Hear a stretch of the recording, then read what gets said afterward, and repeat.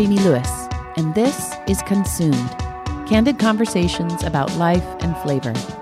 Before we get into it, I want to share a bit about our sponsor. The inaugural season of Consumed is sponsored by Slow Life magazine. Now in its 10th year, Slow Life magazine celebrates the culture of San Luis Obispo with features on the people, influences, products, and businesses that keep this city moving and shaking. I've written the food column in Slow Life magazine since 2015, where I cover restaurants and food trends here. And over the years, I've seen how devoted Slow Life magazine's following really is.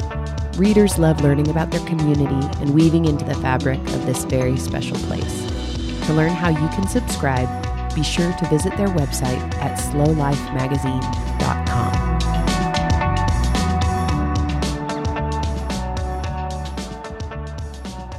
Ethiopian by birth, Fabian Tefera leads an incredibly diverse life on California's Central Coast.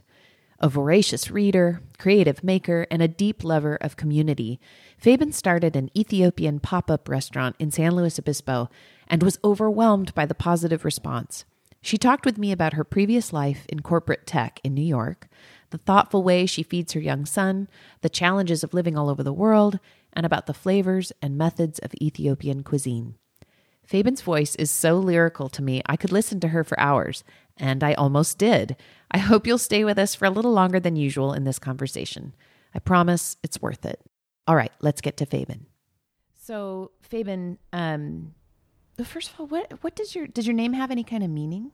It's actually from the Old Testament. It's somebody's name in the Old Testament. Mm-hmm. And so it doesn't have a meaning. I think it's the variation of Fabio, Fabian, and Fabian is how we pronounce it in Amharic. Yeah. Okay. So tell me about what you were like as a kid and what childhood was like.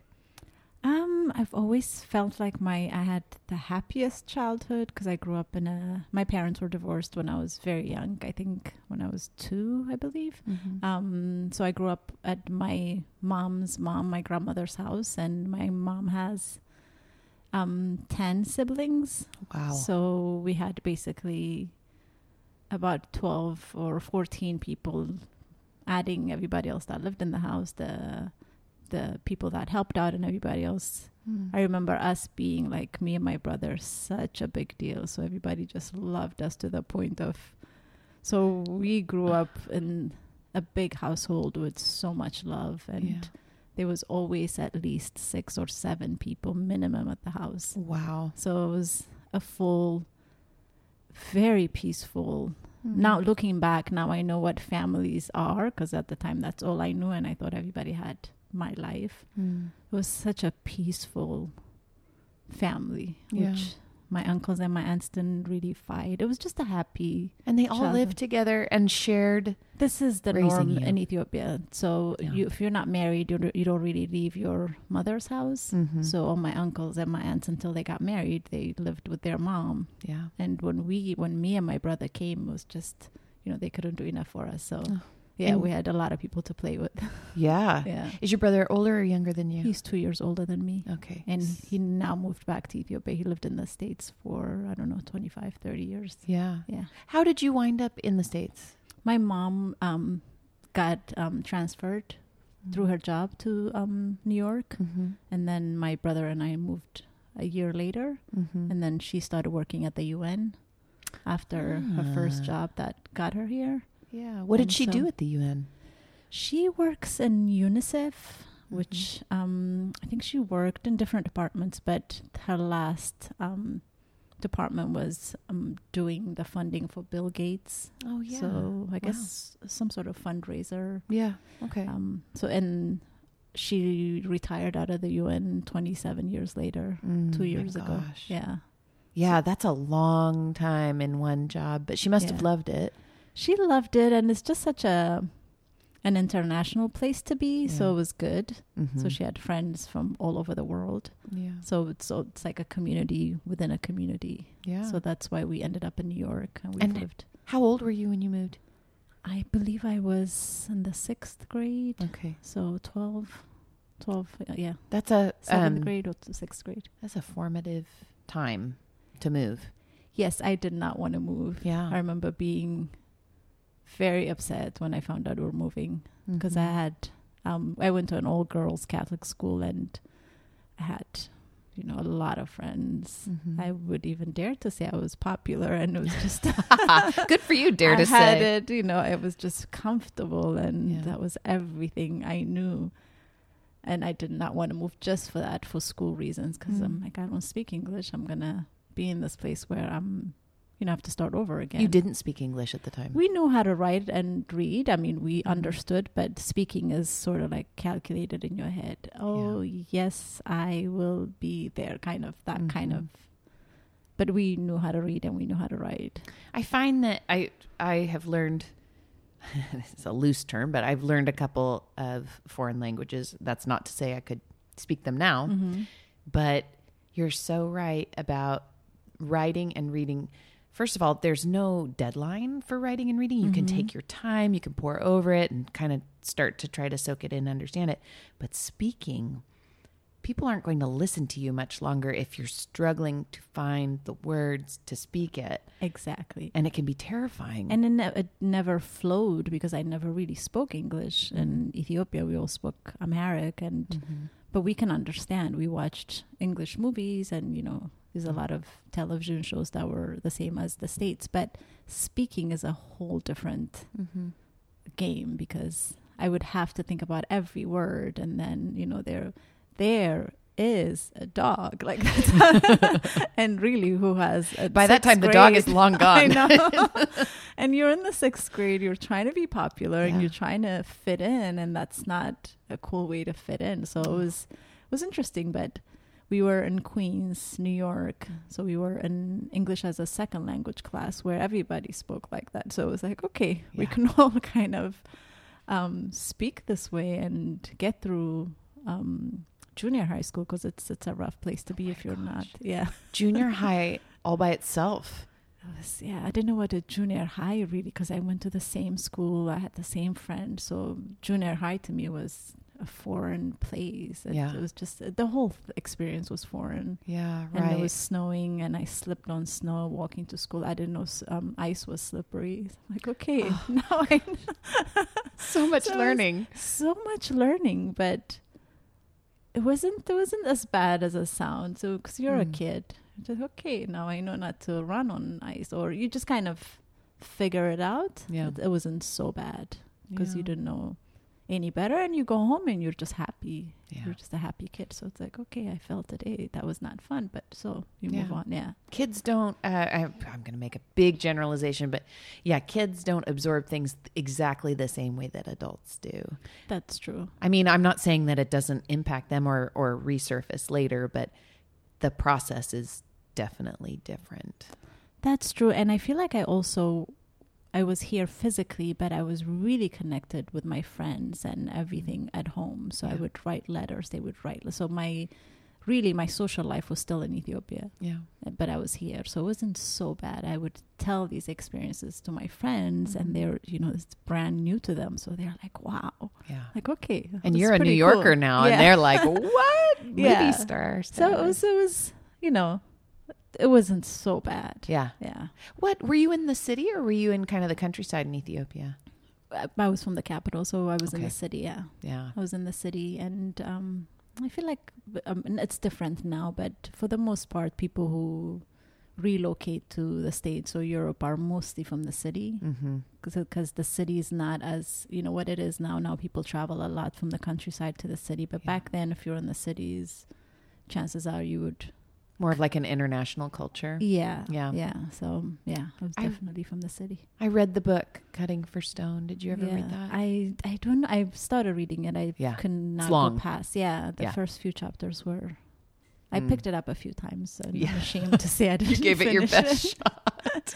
But I know I heard so many good things about it. Well, I don't know. It's a very interesting concept written by a physician and who I think now is at Stanford, but an Ethiopian man who just gave an incredible, I mean, for someone like me, I've never been there, an incredible narrative about what the country has gone through and, Italian rule at a certain point, and just things I had no idea about. It does a great job of giving a portrait of that, but also telling one person's story at the same time. Yeah, and that's I guess the one unique, or I don't even know if unique is the right word, but the one thing about Ethiopian that we take pride of is that we were never colonized. Like that's the one country in Africa, so that's part of the history, and there's a lot of pride. But the Italians were in Ethiopia, I think, for, I don't know, I would like to say 10 years. Maybe rule is probably then, I guess, the wrong word. They were camping out there, I suppose. Yeah, and then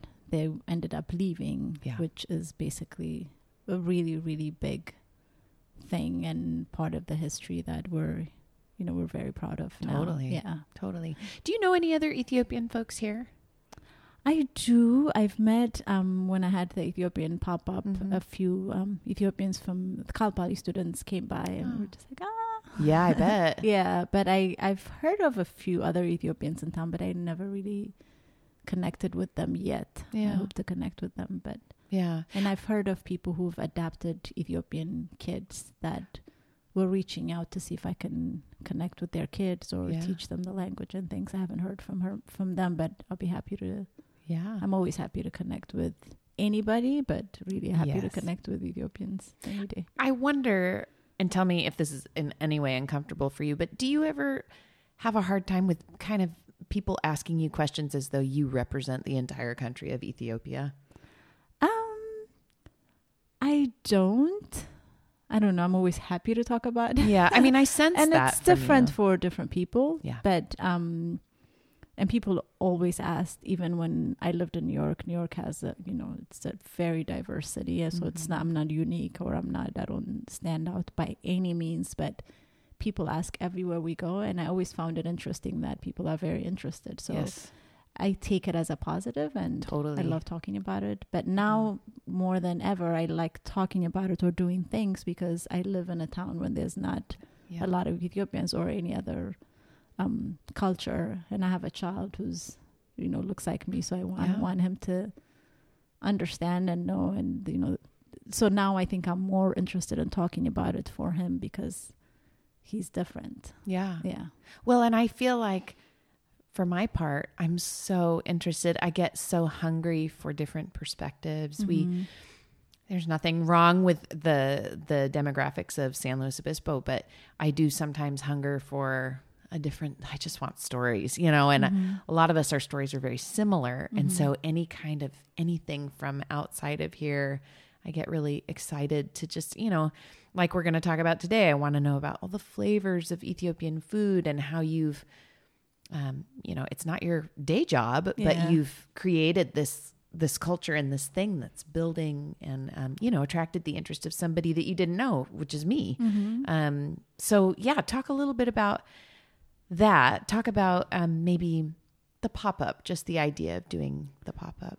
The pop-up kind of came about because everywhere I go, and I work at the public library. I don't know if I should be announcing that. But anyway. Well, I find it so interesting that you are a librarian. Well, I'm not a librarian because I don't have a degree. Whatever. You're a librarian. And the whole library job is another story, but it's my favorite job.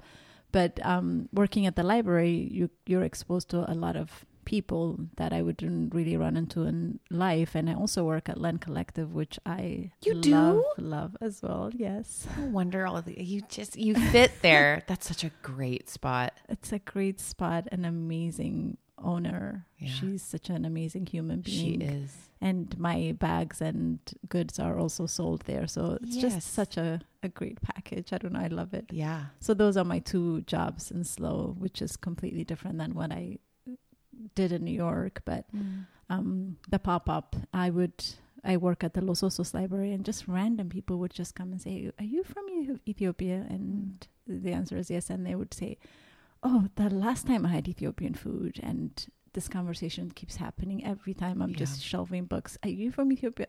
There's nothing else people talked about besides the food. And they're like, "I drive to, Los Angeles. I love the food. Yeah. And I started saying, "Oh, that's interesting. Like, I didn't even know people knew where Ethiopia was, let alone have the food." They're so interested, and they're always asking. but I have no experience in the food industry, or I wasn't really going to get into it.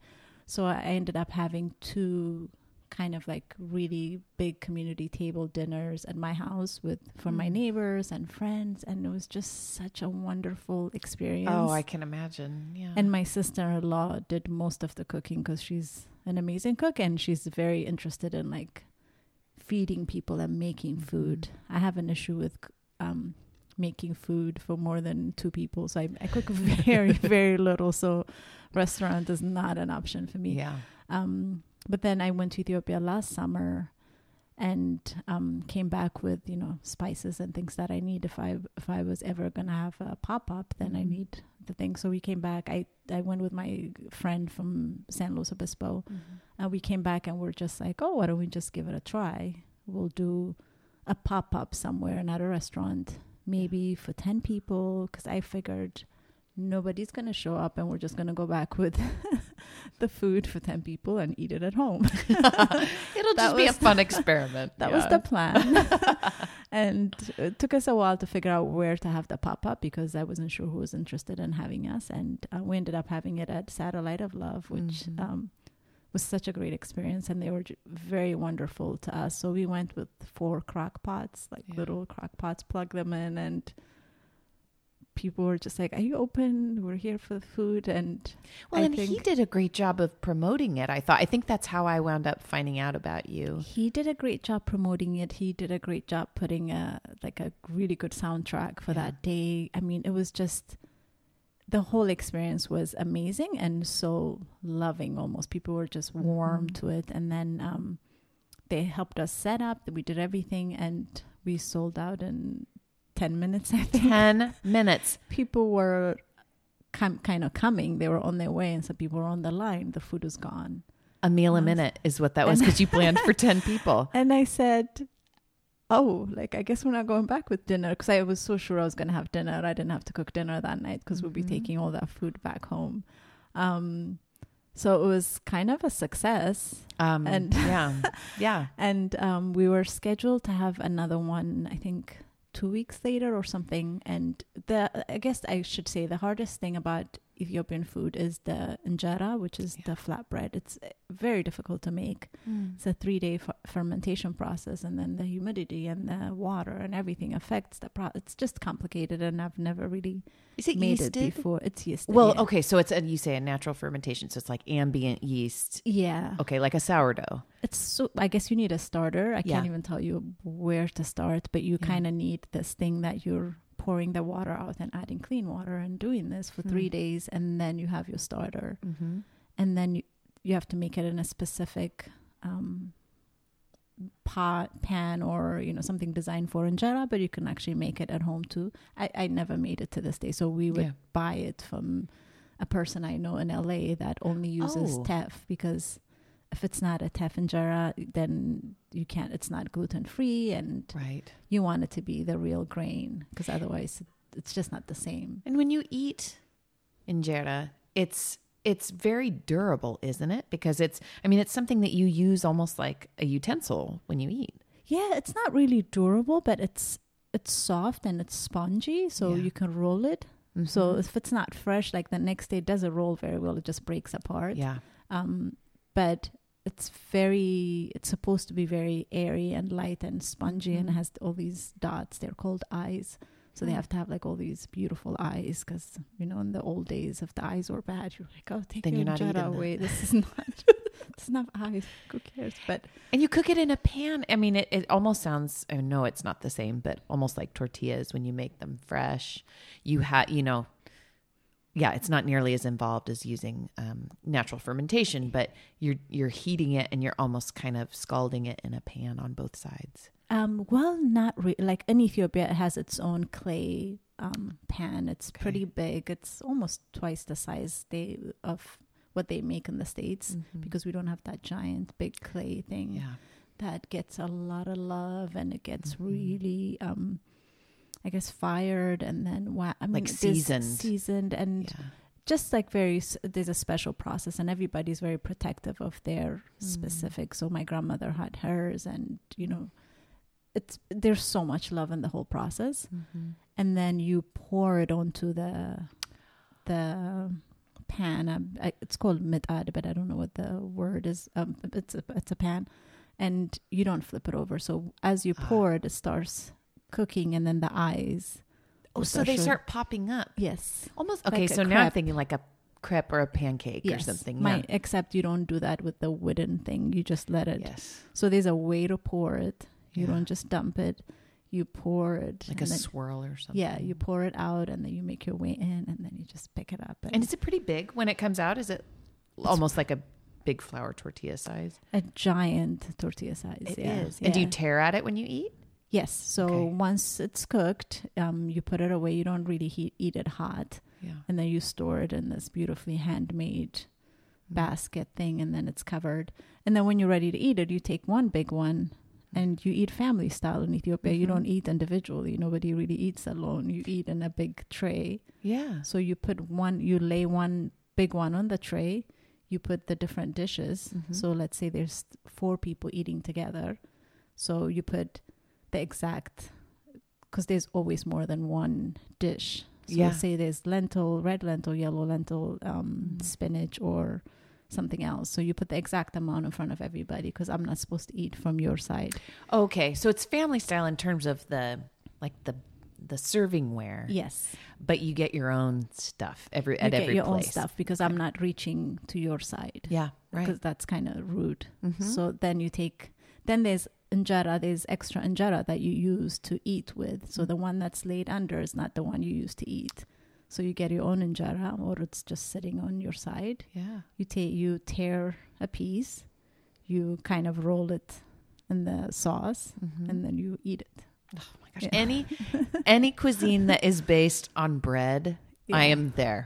I am ready. And it's the teff now is very popular. It's been researched and things. Yeah. It's it's at Whole Foods, and it's such an amazing grain. It burns fat. It's so healthy. It only has iron in it, and so it's such a healthy grain, and that's what everybody eats in Ethiopia. And everybody's pretty lean and in shape, and well, not in shape, but people eat very healthy. So you eat meat and butter and all the animal products around the holidays.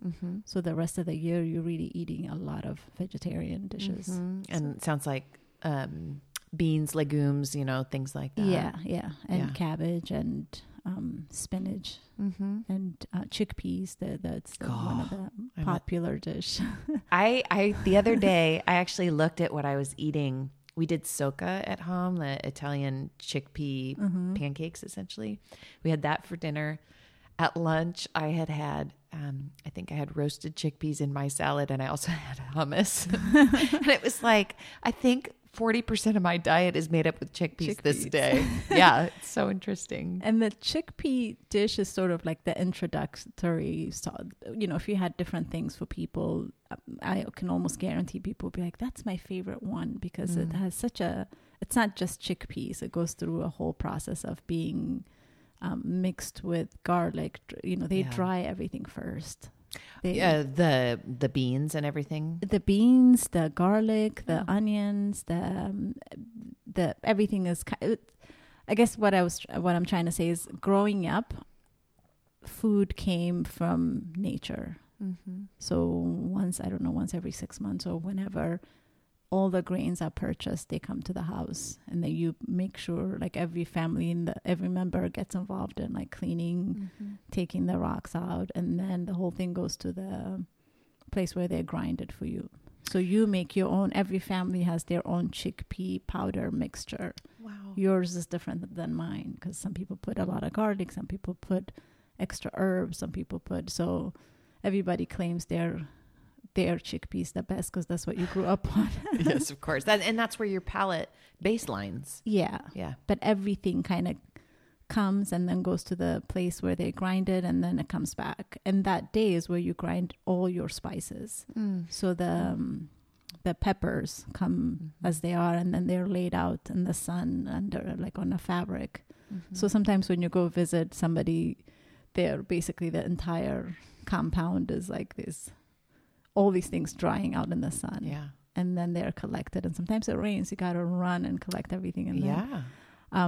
So basically everything gets processed at a certain time, then it's stored, and then you cook from that.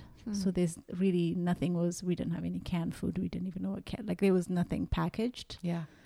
So I grew up like that, seeing everything and being part of the whole thing. And you're excited when it's that time because there's a lot of work and this one is doing that.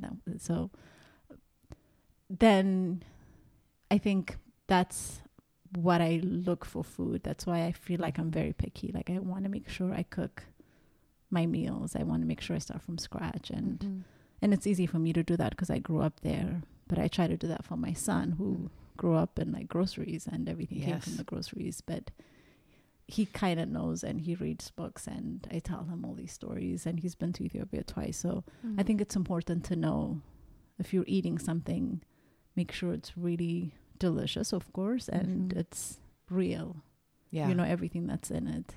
There's nothing that you don't know or you can't pronounce. That is so convicting. I feel like we've just been in a season of convenience. We need our family. We've been very busy, we've been traveling, and I love to travel, but it's so hard on my body because it's, you're kind of at the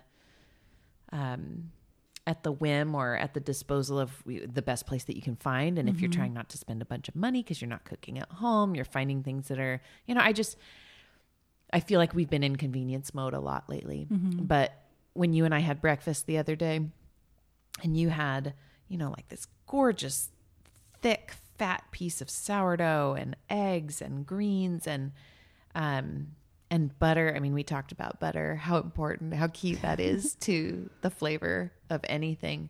I even just talking to you then and realizing how much thought you put into what you had ordered. And also just being at Sally Lou's, which is where you had it, where they do a great job of caring about quality.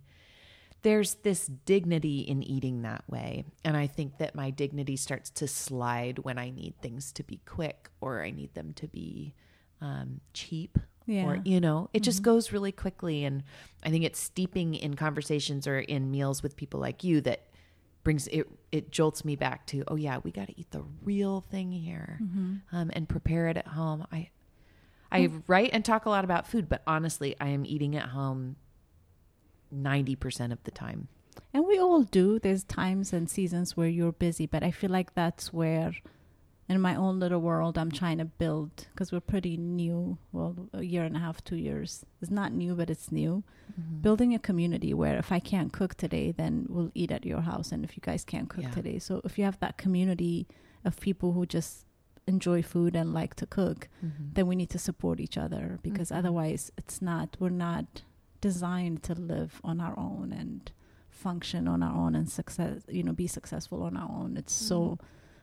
once we make that connection, then it's easy. It's not you who always have to cook for your kids and if you don't have food today, I have food at my house, come over, we'll enjoy what I have. And then the next time I'm on the go and I don't want my son to eat out, then I can say, hey, are you guys cooking dinner tonight? Because I'm not cooking. But it's not the culture, so it's taking... That's radical for us. I mean, it's radical, even as you say it. I mean, I feel like we have a pretty good, strong community. I mean, our family does.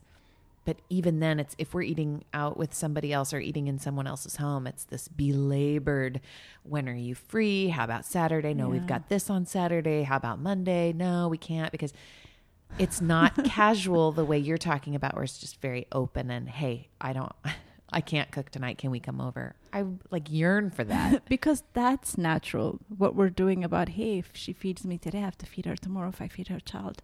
That's so unnatural and so exhausting that we rather not go eat at somebody's house, because it's just so much of a burden to eat your food, because now I have to feed you my food. Right. But if it's a norm, and I'm building that, we met this new family who's they're wonderful. So if I don't have dinner, okay, can we come today? Are you cooking? Or as I'm cooking, I will say, why don't you guys come over? Because I just cooked and we can share a meal. Yeah. And they're open to that. So there's no obligation. It's just open. My door's always open.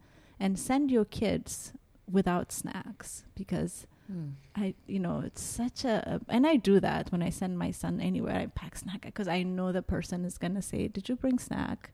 Oh my gosh. How cold is that to a child? The child is in your house. Yeah. Yeah. It's such a beautiful thing to open your fridge and say, hey, what do you guys Here's what eat? we have. Yeah. Or what would you like? That's, I mean, to a child, if I was a child and I went to somebody's house and they would say, oh, did you bring your snack?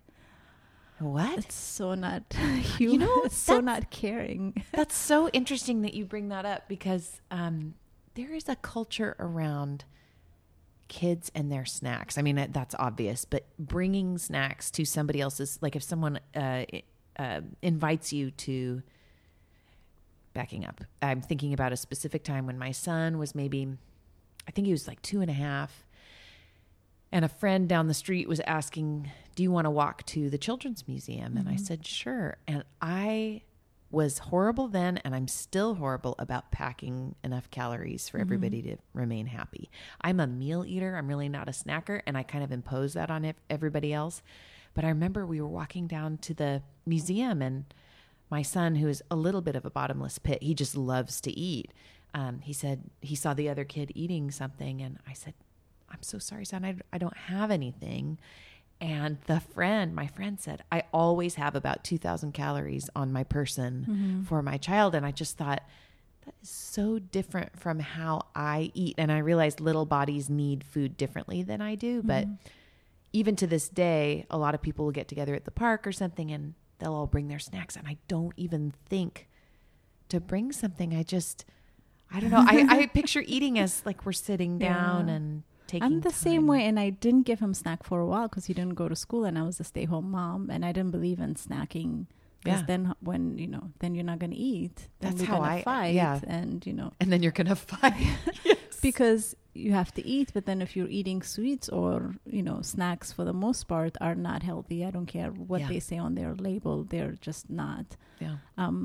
But then when he started going to school, it was mandatory because there's snack time, and so it's just like, really? I have to send him. So I pack very little snacks so he can eat his lunch because he will be hungry. So it'll just be strawberries or blueberries. Yeah. And now it's gotten to the point, just yesterday he was complaining, you don't pack enough snack for me. I'm like, I know.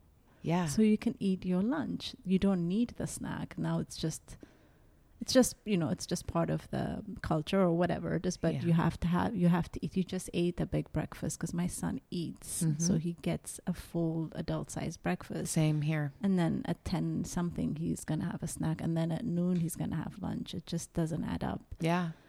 But there's days where I just give in. I'm just like, okay. I just recently started buying packaged snack because he just feels so left out, and I'm like, but it's not good. It is. And then you get tired and like, here's your packaged snack. It'll be a treat. So you'll get it once a week or twice a week. You'll get packaged snack because that's your treat. But I feel like now I can do that because he's 8 and his body's already kind of used to a certain taste. So that was my whole goal. What I tell, my friends when they think I'm so crazy, I'm setting him up for success when he's 30. It has nothing to do with what he's doing now. It's just building his taste buds. And then he'll be in college and he'll say, oh, I can't believe I never had junk food. So he's going to eat a lot of junk food. Yeah. But then he's going to go back to his the original taste that he has. I'm so with you on that. And I feel very... I should say that our son's actually, when yours was born in June, I think? Yeah. And mine was born in May of the same year. So they're the same age. They're the same age. That's been coming up a lot lately, the feeling left out thing. And it breaks my heart because now it's a social thing. Yeah. I mean, it's probably always been a social thing, but I haven't maybe been willing to see it that way until now. I'm seeing a real desire to not be left out. And the snack thing, I mean, it's amazing to me how much of, sociology, anthropology, psychology comes down to what we eat. They're the little deviations, for example, if I give my son chickpeas again, roasted chickpeas that I made, and they're in a plastic baggie, he may love the taste of it, but the fact that it's not in the little package from the store makes a big difference. But you sound like you've been very confident in your choices, whereas I'm completely insecure about all. No, I have not. It was work, but for the most part, we were almost isolated because we were in Hawaii when he was born, so that was easy. And then we were in Savannah, Georgia, where I had no friends, so there was no competition or nobody to say, oh, so-and-so is eating this, because there was no so-and-so. It was just him and I, going to the library every day and having coffee, and he would have his steamed milk, and we're reading a book because there was no other thing to do. And at the time, it was so sad and just being alone, but it was good because I didn't have any of the outside pressure. Yeah. So, he read and he ate good food, and life was that. He didn't know any other alternative. So, and then we moved to North Carolina, and it was kind of, I definitely had a better social life and I had wonderful friends, but still there wasn't that much pressure to fit, to belong. I gave him what I thought was what he needed, and he was fine with that. Now he's older. Yes. And he can actually say, hey, at lunchtime, the flatbread you made me at home. Which, by the way, could you give me flatbread? Like, I would take your flatbread. Exactly. The moms would tell me, how did you make that flatbread? Yeah. His friends would come over and they want flatbread and honey. And also, I think I have to, and this is kind of personal. Now, I don't know if he's feeling left out because he's different, because he's definitely not white, or is he left out because of the snack? So I'm a little paranoid. So I'm just like, okay, because I'm not sure. Here's a packaged snack, so everything is covered. Oh, so it's kind of like a sad undertone to it because I'm not sure. And lately, I've been very sensitive to that, and for obvious reasons, the news and the world. Yeah. So just like, okay, it's not worth me trying to keep you healthy. Yeah, I'd rather you eat junk and feel like you belong, which is pretty sad. But yeah, honestly, I'm thinking about that. And I'm also just thinking about a mother's heart, how we don't know. We don't know what to do. Yeah. And we just do the best that we can. But the fact that you have to think about the food choices that you make because you're not sure if it's this one reason he feels left out or this other one. So we're going to knock this one down and see if things get better. Yeah. That is just, that is so sad. And it's intense. Just been hitting me hard lately because he's older. He's 8 and he's going to do things and somebody's going to say something because I don't think he knows the difference right now. He doesn't care and he's so outgoing. Yeah. That somebody out there might kill that spirit of, hey, I belong here. And it's just, he's all over the place. He knows everybody because it's a small town. Yeah. So because of that, like I said, now I give him the packaged snack and think, okay, hopefully this will fix the bigger problem. But again, this is just like a personal things that go through my head. And some days it's because it's hard and I'm tired or this and that. I just say, okay, I don't want you to feel that way. So here it is. So it's weird how it ties back to food. It is. Yeah. Like the little Ritz crackers. I mean, I had no idea that was going to trigger me so much. Yeah. And me growing up, I don't remember my mom packing me a lot of, I think it was kind of the golden age of, or the emerging age of packaged stuff. My mom cared a lot about the nutrition of what we ate. And I wonder if that has something to do with the way I respond now. All of our families are so different the way we eat. But, as you're saying, as you're talking, I'm thinking, if nothing else, your son will know that you love him and that you hear him because he knows that you don't want to give him that stuff and you do a couple times a week. Yeah. That's the kind of love that goes beyond what we would prefer, just to show like, I'm hearing you. That's what I'm thinking too, because really in reality, everything we do for our kids is basically for their adulthood. The healthy mind of an adult is critical and you build that now. So there's always a give and take and we do it together. We would go shopping together and we would be like, okay, this is going to be your treat. We'll get this. Yeah. But for some reason, he's a very advanced reader. So he reads a lot and he loves reading about books. About food. And recently, because I work at the library, I check out everything the library has. So half of the library is at my house. If you And you can can't you take 99 items home? Yeah, so I filled up one card. I'm on his card, so I'm over 99. No way. Oh, that's impressive. So I check out, sometimes I check out from the teen section, and it's not for him, it's for me, because I don't have a lot of time to read, full adult books. So I checked out Chew on This a few weeks ago. So the cover looks as like a cartoonish thing. So he picked it up and he started reading it. I said, I didn't bring that for you. It's for me. And he's like, no, I want to read it. He read the whole thing and read it twice. Goodness. And it's very graphic almost, because it's about fast food and how people lose their fingers on the chicken processing center, and how it's because it's not meant for kids. Yes. So he read the whole thing. How did he respond to that? He understood. He's like, now I know why you don't want me to eat at fast food. And I said, I didn't mean for you to find out at all. I just would not. Because he was saying at some point, how come I never ate at McDonald's? Have you ever eaten at McDonald's? I said, I did once when I first came to America, because that's what you do. My mom got us burgers, and I just said, there's sugar in this thing. It was such a weird You could taste that there was sugar in it? It was a sweet hamburger. And I'm like, I thought hamburgers were...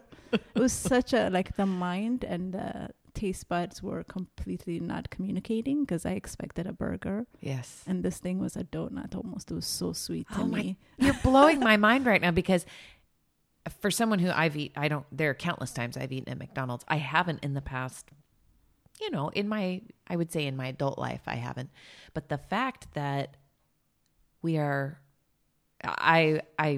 it as a special treat, but grandparents would buy it for us, and it was regular enough in my diet that I can't taste. I mean, maybe now I could, because I've been off it for so long, but I don't think I could have distinguished what was in it. I don't think I would have said there's sugar in this. I was brand new. I just came from Ethiopia. I went to the mall near us, and my mom's way of saying, hey, let me get you guys she didn't even say, let me get you guys fast food. You go to McDonald's because this is American. You get to have your experience. Yeah, we're in Queens. It's, there's a shopping center. There's a big food court that everybody went to.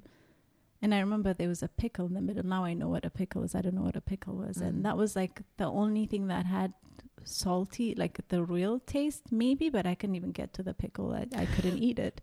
So she says, okay, you guys don't want to eat this? She was shocked. And I guess next to it, or 2 doors down, or 2 stands down, was Chinese food. So she got us, I remember this very specifically, was sweet and sour chicken, or sour and sweet chicken. So it was very sticky. Yes. And it was just gummy, and a bunch of chicken came. I'm like, okay, chicken, I can eat chicken. And I've never had sweet and sour together. Mm-hmm. And that's chicken processed like a donut. Yeah. I mean, battered and fried. So your mind thinks chicken, so I couldn't eat that either. And my mom's just like, okay, I guess we'll go home and make something. So I loved the fries. I mean, I ate the fries. So that was because I had it right away that I never really craved it, because I knew that was just not... And I'm so grateful, because if I tried it maybe, 5 years after I've lived here, then I would have adjusted and might have loved it. But to me, it wasn't because it was good, it was bad. I had no idea if it was good for you, bad for you. I was not aware at all by any means. It was about the flavor. I just could not eat sweet dishes that are not supposed to be sweet. How interesting is that? So it was so confusing to me that I never forgot. I never went back to have it. But I would always go for French fries, and I would supersize it, and I love those are universally good. Yes. Turns out it's salty. Yes. It's perfect. That's what you expect. Yeah. It's what you get, and it was perfect. And I'm not going to disparage McDonald's fries. They are special. There's something special going on there. I mean, I haven't had them in probably a decade and a half, but I can smell them. I mean, they're crunchy and they're sweet. They're delicious, and you can supersize them. And we only had, between my girlfriend and I, we've had $2. We can get a giant fries. Thank God we can afford soda, so we would have water, and that was a happy life. Yes. So everything was happy life. It was such a happy life, and that's what we ate at the mall, and it ended at that. So, but I told him that story. I said, I've had it before. You told your son that? Yeah, because he kept on saying, I'm the only one who haven't had McDonald's. I'm the only one who hasn't. I'm the only, like, this is his thing now. I'm the only one. So that's why I'm very paranoid that So I'm like, okay, if you feel, I said, I've had it before, I'll let you try it, but this is my experience. And the reason I had it because I was new to America. So this was new food. You live here. This is not new food. So, but if you want, you can try it, but it's not going to be your diet. Same thing with soda and things like that. Everybody had soda. I won't let you, have soda, but you can try it once. You can take. So you're like, you only give me one sip. Like, that's more than enough. That's right. But I get him, fancy soda that doesn't have all the sugar and stuff, and he's happy with that. But it's hard and it's expensive and it's exhausting and it is expensive. Yeah, eating well is expensive. Eating well is expensive, but that's the one place I wouldn't budge on. Everything else, I shop at the thrift shop very proudly. I'm not, and I shop for new stuff too, but food is not some place where I would compromise because that's what's going to go in his body, and then his body is his mind and his mind is his body, and it's connected. There's no separation. I can't expect him to do well if he's not eating well. No, I agree. Food is different in that way. I mean, we can shop in thrift stores, which I also love to do. I don't have nearly enough time to do it, but you can wear something on your body. But and I feel actually very much the same way about drugs and alcohol. I do drink alcohol, but I feel like we have to be very intentional about the way we take anything in, because it is, you're right, your body is your mind is your body. Yeah, but I feel like we separated that for a while, and now we're going back to that, where your body is your mind and your body. Your health is not just your physical, it's also your mental, and mental health I think is even more critical than physical health. So I don't know. I mean, I talk about this all the time with all my friends, and some of them think I'm completely, a loony, and some of them are like, how do you do it? And but I just want that community to grow so I can just send him somewhere and not have to worry about what he's eating. If I build a community like that around me, then I can just like, send your kids, I'll feed them. You send my kid, like, it should not be something I have to pack for him, or kids should be welcome at anybody's house and eat what that person has. So I don't know. It's funny you say that, because we have a couple of different families that we've become very close with, and it's interesting. I feel very comfortable with the way that they live. I just jive with the way they live, and I always feel comfortable sending my kids over there, or their kids coming here. And that's true love and belonging, which is what we all are looking for. Yeah. And it feels so good to find it. Yeah. And then they will build it when they get older. Yeah. We're teaching them how to build their own little community. But yeah, it's interesting, and moving around does not help. I was just going to say, so you, I mean, of all people caring so much about community, it sounds like you've moved a lot.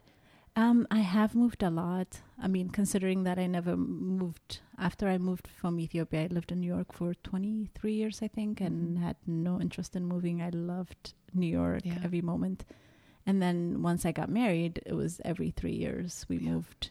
And then, moving alone is not a big deal at all. But moving with a child, it's a whole different, because I have to make mom friends. And the moms have to get along, the kids have to get along, and they have to. So it was just, at some point, it was exhausting. I didn't bother to do anything. I just kind of stayed with my son, and it was the two of us. And he matured really fast, not by choice, because of the lifestyle. But then I've always felt like, because there was a point in my life, I'm like, maybe I need to change so I can have a friend, because this is so isolating. Let me change who I am to fit in, and who cares if he's eating? Like, there's a time where I just said, no, maybe I'm the one who's wrong, because this is such a lonely life and it's not healthy. But then something in me told me, but what if you meet that community and you've changed already, and he's just this kid who's, drinking soda and kicking everything else, and now I can't fit in the community I want to fit in. Yeah. And then that scared me so much. And then that would be sad for you. It would be so sad for me, and it scared me. I said, you know what? I'm sticking with this. I'm sticking with the isolation, and until because the alternative was to just let it be, and then that's when you're going to meet the community you want to be in, and then it's hard to undo all the stuff the damage I would have done. So I stuck with it, and I'm glad I did, because now he's in that community and he's in that school where he's okay. He fits in, and it's just a wonderful place. And I don't know, I feel like I stuck with what I wanted, and I didn't get, but it was, this is just to say it was not easy. It was extremely difficult, and it was really lonely and sad, but you made choices. I mean, you had autonomy and you had agency over what you did. I find it very interesting that you at one point saw that you had a choice to either change yourself to fit in or not. I mean, most people, I think, just change to fit in. They don't think about it consciously. Yeah, but I think I could have done that if I was alone again. Like, I could change and then change back when I'm ready, but I cannot have him. I can't tell him we're going to change now and then we're going to unchange later, because he won't understand. Yeah. So I was more worried he's not going to change back to where I want him to be when I meet my community. Yeah. So I can't do that. But if I was alone, I can always pretend. And so it was before a child, you give them things, you can't take it and say, hey, now this is our community. They don't do that. It's so confusing. Or this is my public self and this is my private self. Yeah, it's funny. You don't have any kind, it's like an audit. You know, when you have a child, they audit everything that you do, whether they say it verbally or not. Yeah. And it's exhausting, and I find to this day, he's 8 and I'm, I'm mature and older, but to this day, I find it so sad that it's always the mother. It's always one individual. It's not a community. I can't do this alone. And it's so hard, but you still have to do it alone. There's no, because when we were growing up, you can be in the other side of town. You don't know anybody. An adult is an adult. If an adult says, stop doing that, you stopped right away. Yes. There's no, you're not my mother. You're not from this. There's no But you are an adult. You are an adult, and I'm a child. So it was almost the entire, city was in charge of you. You can't do anything in front of other adults that you wouldn't do in front of your parent. Yeah. Here, you can do it in front of your aunt because she's not your mother. Like that. Isn't that the truth? It's true. Yeah. So for that reason, I feel like it's exhausting because I'm the only one in charge. I don't want to be the only one in charge. I want to be the main one, but then everybody else should be in charge. Yeah. So collectively we raise them. Yes. Yeah. So. Well, and that puts a lot of pressure on the parent. On the mother, especially. On the mother. Yeah. I mean, practically speaking, that's often who it is. Yeah. So I don't know. I still find it to be extremely exhausting and difficult. And you're also trying to do so many things with your own life. Yeah. Because I don't believe in we're one. I don't think you're one with anybody. So I'm separate. So I'm also wanting to do so many things on my own. You are doing so many things. Can you, just talk about you make these beautiful, beautiful things. Talk about how you got into, and describe what they are, because I think you do more than I even realize. Well, the whole thing started in Savannah, Georgia, because in my previous life in New York, I had a career. I was a network manager, and I was working for a large firm for about 11 years. So I had my own job. I traveled for my job. It was just very comfortable, and what I knew, that's all I knew. I knew corporate very well. I had corporate friends. I have social life outside of my corporate life. It was just a full life in that sense, because if I wanted something, I just went. I wanted to go to India, I just got up and went. Like, there was nothing stopping me, because I was very good with my money. I checked my money every morning, and it's still there. It's still there, and as an investor, I was very serious about my financial situation, and it was. I find it funny now, because that's the first thing I did when I got to the office, and it was a completely different life. But I didn't think it was anything special, because everybody around me had the same exact life. So I didn't think anything of it. And I just said, hey, if I move, I'll just get another office somewhere and then just live the same life. But things, life takes a different turn. I got married, we had a child, and I stopped working because it didn't make sense for me to work at the time, because then I would have to put them in daycare, and I knew what they ate at daycare. So it was just like a whole... Yeah. So I became a stay-home mom, and it wasn't for me. It wasn't something I enjoyed, but at the same time, I felt very, very... I thought it was very important for me to raise him and feed him, mostly feed him. Actually, somebody else could have raised him, but I wanted to be in charge of his food.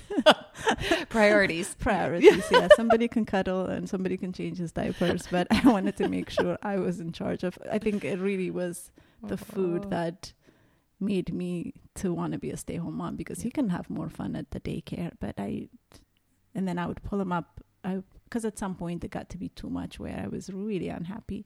So I put him in a daycare for a little bit, and I will go right before lunch, pick him up, feed him lunch, and drop him off. It was just, anyway, it was a mess. Yes. So after that, we moved to Savannah. And like I said, it was very isolating for me personally. It has nothing to do with Savannah. And I had to figure something out, because we were gonna move a lot. And I'm in the IT world, you're out of, you didn't work for 6 months, you're really behind. You can't. Technology moves pretty fast. So my career was pretty much done at this point. I'm not going to go back to it. So I had to reinvent myself, in addition to being a mom and I didn't know what to do. So I just was I would buy him. There was nothing to buy for him, like clothes wise. Everything was so boring and so uninteresting. I said, you're not going to wear this.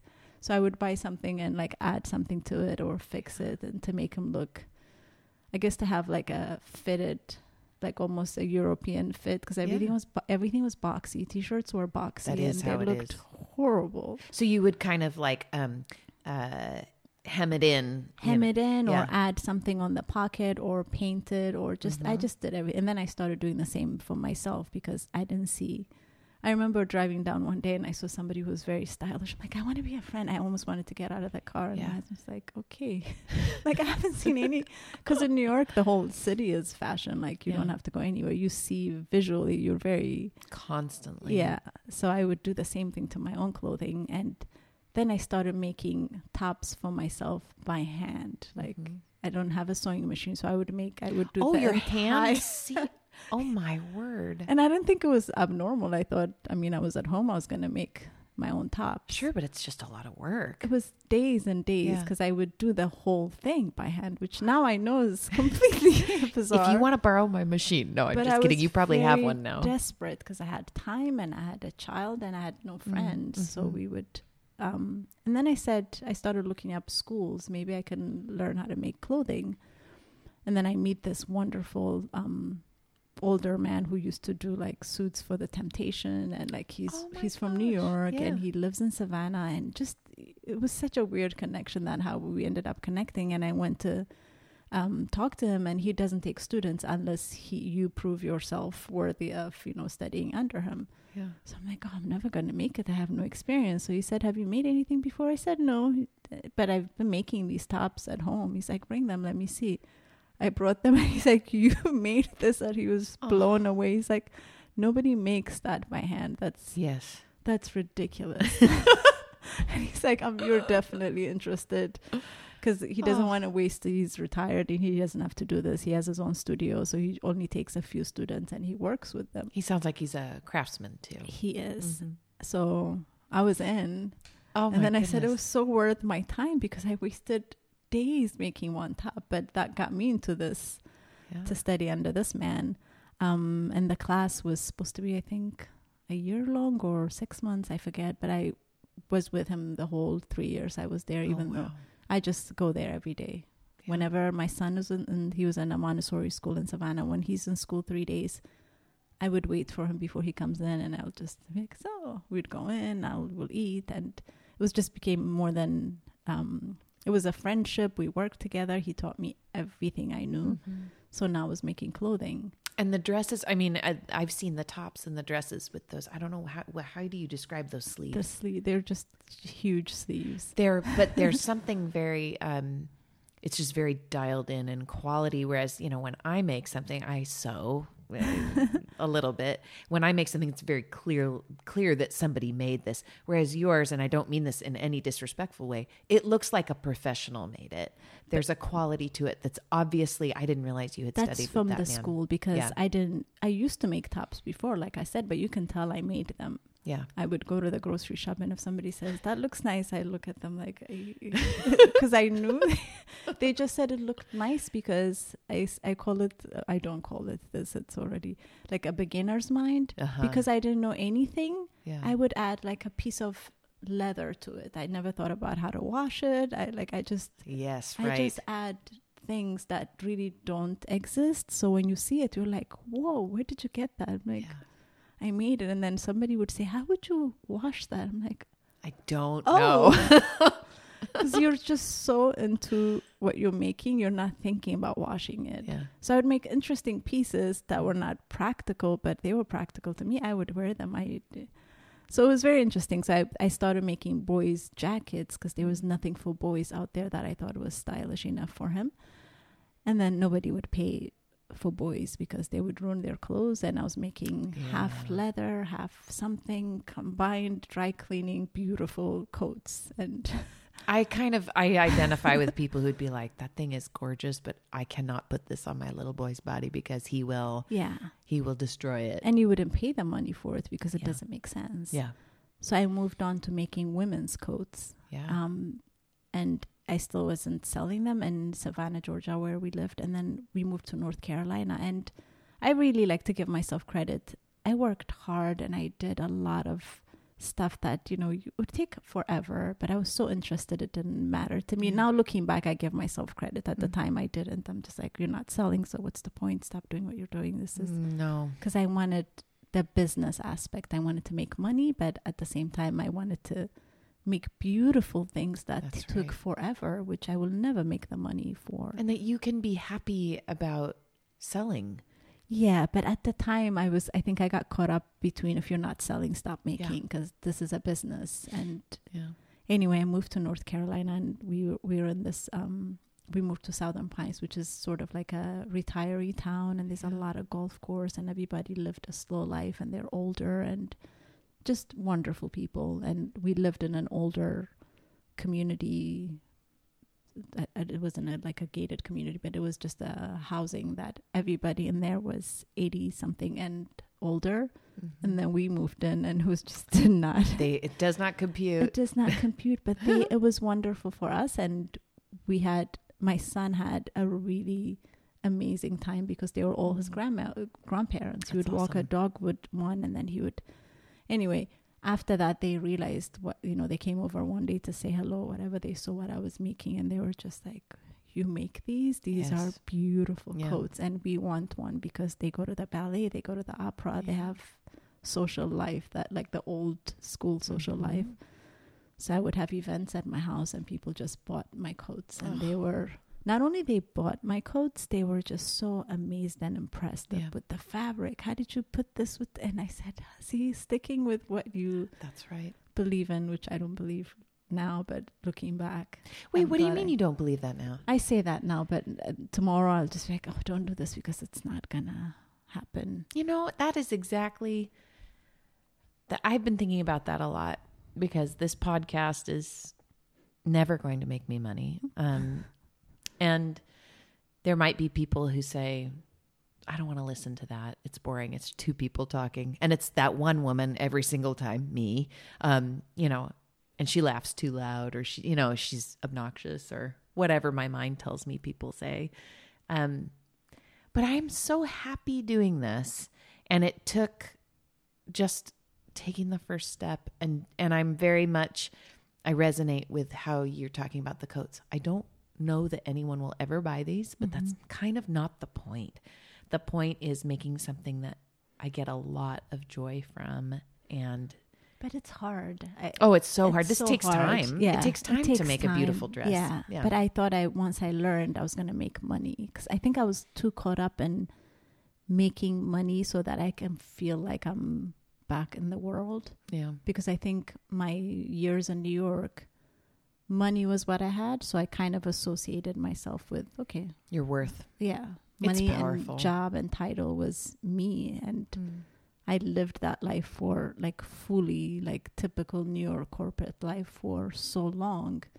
I didn't know any other life even existed. I just assumed everybody had that. Like I have this issue where if I like something, I assume everybody like. Oh, so definitely. Yes. Yeah. So But I say it's hard because let's say tomorrow I want to do something new. I still say the same thing to myself. It's not like learn from your own experiences. If you plan it, it'll happen, but I don't. That's why I say it's hard. Because if, let's say tomorrow, if you want to do something different than the podcast, you're not going to say, you know what, I did this and I'm going to do it. And you're not going to be confident. You're always going to be like, maybe, but you did the podcast. Right. So when it's something new, you always hold back a little and say, hey, don't do that. But the point is, I'm preaching to myself too. Yes, of course. I think if you stick to it, it really, really does happen, because I made so many coats. I brought so much, but then things were working. Like there was a fabric outlet by my house, and he got the most expensive fabric from, because he gets it in small pieces that he can sell it for such a cheap price, which is what I could afford at the time. But the fabric worth was beyond, which I didn't even know. So I would make something for myself and wear it somewhere, and I would run into somebody who knew fabric, and they would say, where did you get that from? I'm like, oh, this place. And they're like, you know, that's a very hard to find and very expensive fabric. And if you want to buy more, let us know, because we have this and that. And I would look, and it's like $500 a yard. Oh my word! So then, you had a hookup that was very good. Yeah, he just happened to be in this town where he had a fabric store, and he gets leftover fabric, but he got the best fabric out there, that because nobody wants a 2-yard at that point. Right. There's no reason 2-yard would make a coat for me. And the coat that I made with that fabric, that you would never even think about seeing it in a coat format, or maybe a couch, or because I worked mostly with upholstery fabric. So yes, the mind is attracted to something that's so different and shocking. That's why when my neighbors came and they said, whoa, like, how did you think to put this with that? And because they knew fabric, they were all constantly renovating their house. They're working. So it, you know, not only they purchased, they also made me realize, okay, I do have something. I believed in it, but when it's not selling, and no, there has to be you're right. There has to be somebody that matters to you speaking into it. I think it's a psychological thing. It gives you the confidence to keep going. Yeah. And then as I was doing that, I was just on the side, I was making bags from, I don't know a thing about making bags. So I would stuff them with stuff that you're not supposed to stuff bags with. I just made them because they looked beautiful. And then when I go to events, on my setup, the display, I just use them as display because the fabric is beautiful, but it's not a functional bag because you can't put, it's like a pillow almost because it's so stuffed. But it's beautiful because it's half leather, half something. And that time, people were just not looking at the coats. They wanted to buy bags. I'm like, I don't have bags. They're like, we want to buy that. I'm like, that bag is not functional. It's just a display. And but then I figured it out. Yeah, but you know, like looking back, it's not practical. Yeah. And then I said, next year, I kept on saying to everybody, next year I'll come back with bags. I wasn't going to come back with bags because I don't know how to make bags. But then I went home and started making little wallets and bags from leftover. But it looked so interesting because I didn't know. Again, a beginner's mind does not care about practicality. It was just beautiful and so interesting. Right. And then one of my friends saw my wallet as I was paying for kids yoga for my son. And she's like, where did you get that wallet from? Like, I put it together. It's didn't even closed very strange. It was very interesting. I still love it. Yeah. And she's like, can you please make me one? Like, I can't. I don't have these pieces, but I can make you something that's interesting. She came over, I made her one, and she said, you have to have an event. So I did an event, and I made a lot of money. People were just... I bet. And I was like, whoa, bags. Okay, now I'm not making coats. So I was doing both. And then we moved as soon as it was just wonderful. And then we come here. Nobody wears heavy, beautiful Well, it's coats. Not the culture here, And the weather. Yeah. So I stuck to making bags. And then I started making dresses for myself because it was hot. Those dresses are so amazing. They really are. And then the dresses became my thing now because it's summer. They're flowy. It's California, but it was kind of reinventing myself as I went places. And then the bags, when somebody said, "Oh, you should go talk to Ask Glenn Collective if they would carry," I said, "Never." They would never carry my... Oh, she totally would. Yeah. And then because I was really wanting to get out of the house, and I applied at the library. It takes, I guess it's a 6 months process. It was just taking so long. So I said, maybe I'll work there because it's such a beautiful store. It is beautiful. I applied for a job and I got the job. And then one day she realized I made bags and keychains. She's like, why don't you have your, like, well, okay. Like, it was just, I wanted to come from her because I didn't have the guts to ask. And she's so inclusive too. I mean, she's just all about that kind of scenario. Absolutely. Yeah. But I didn't know her. I was new to town. I didn't know anything really. And then that became my community.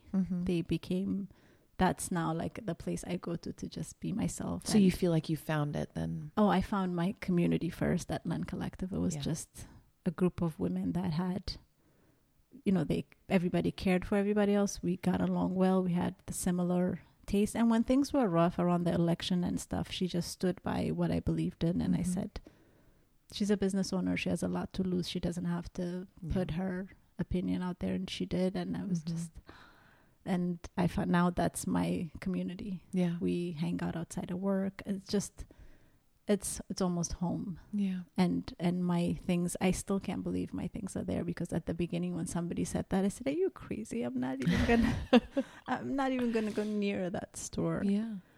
But then somebody else found out I was making bags, and they were just giving me leather in town. And it's just, things always connect when you're open and stick to what you want to do, whether it made sense or not. So yes, I agree. Yeah. So and then the library job happened, and I just lost my mind. I said, I can't believe I'm going to work at the library, because we go to the library every single day with my son, every town we go. You could work there for free, I'm sure. I could work there for free. Yeah. I hope they're not listening, but because that was our way into, because we moved, the first place we would go to is get to the library to get a library card. So we can I've been going there every day since before the renovation. So they knew me, they knew my son.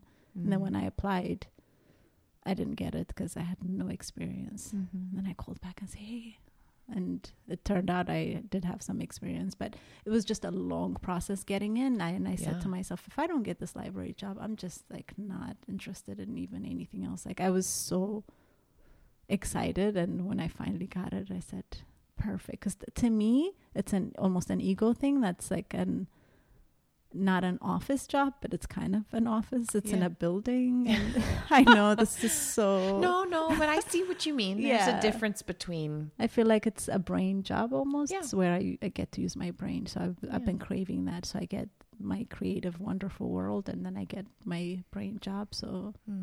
I feel like I have some balance now. So as far as the pop-up goes, are you planning on...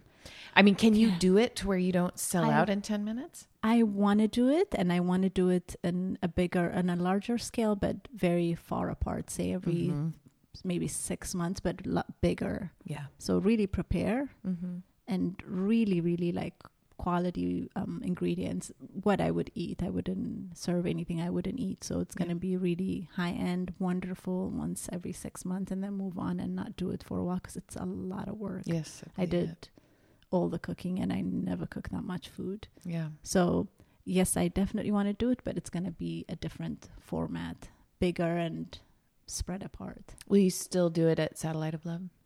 I'm not sure. I have no idea. I just thought about, because everybody asks still, and I don't want to not do it. Yeah. But I don't have any plans on to where on what. I just wanted to, because I think it was very difficult, because it was every other week, or it was just too close to between the two jobs I have in Nahum, and I had no time. My day off, so I cooked the food. So yeah, no, I don't already think anyone was taking a toll on me, and then that's not how you want to. Nobody would say that you're not doing enough. Yeah. No one would say that. So spread apart with help. Yeah. I definitely want to do it because the interest is there. Yeah. People want it. It's healthy. It's delicious. And Fabian, would you let me help you? Oh my gosh, it'd be so much fun. Yeah. And I was trying to do the injera, because the injera is the hardest part. Yeah. And I decided it's definitely not for me. So I'm going to outsource the injera and then get it from somebody I trust.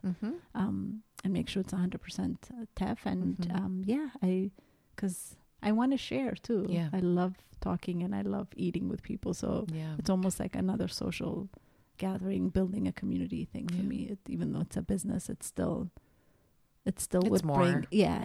So I do want to do it. It's just kind of wrapping my mind around. Yeah. It needs to be done.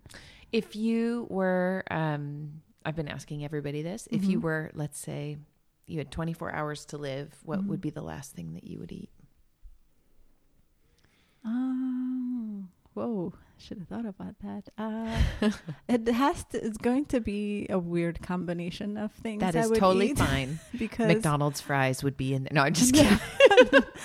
definitely, because I love Ethiopian food, Yeah. but I don't eat it a lot because I don't get to cook it a lot. So I would have the chicken, the doro wet, which if anybody has Ethiopian food, they know how amazing that is. So it's the chicken dish, beef tartar, which is kitfo, Ethiopian food. And then on the side, I definitely have to have cheese, good cheese from our Sophie kind of cheese. Yeah. And wine and tomatoes and olives and like that kind of Italian, like a French. Mediterranean. Yeah. And definitely creamy, heavy pasta. Oh, Yeah. yeah. A very weird combination, but I'm dying, so it doesn't matter. And all your friends are there, and we can all eat whatever. Yeah, somewhere outdoors and with a lot of people. Yeah. So I can talk. That sounds like a pretty great way to go, though. And then I'll be happy after that. And then definitely good wine. Yeah. And then, definitely good coffee after, like a good espresso. To top it off, like seconds before I die would be the espresso. When it's bubbling on the stove. Okay, Yes. it's time. Yeah, and then I'm totally okay. I'm so glad you came to my house to talk to me. Thank you. This was wonderful and easy, not so painful. I was nervous. Good. But Everybody is. yeah. No, you're but it's easy just to talk talking. It's like talking to a friend. Yeah. Thank you. Thank you. Thanks again for listening to Consumed. Special thanks to Chris Lambert, who advised me and edited the show. Want to hear more? Visit letsgetconsumed.com for more tasty interviews and news about upcoming episodes. And please share Consumed with a friend. The more, the merrier. Until next time, this is Jamie Lewis.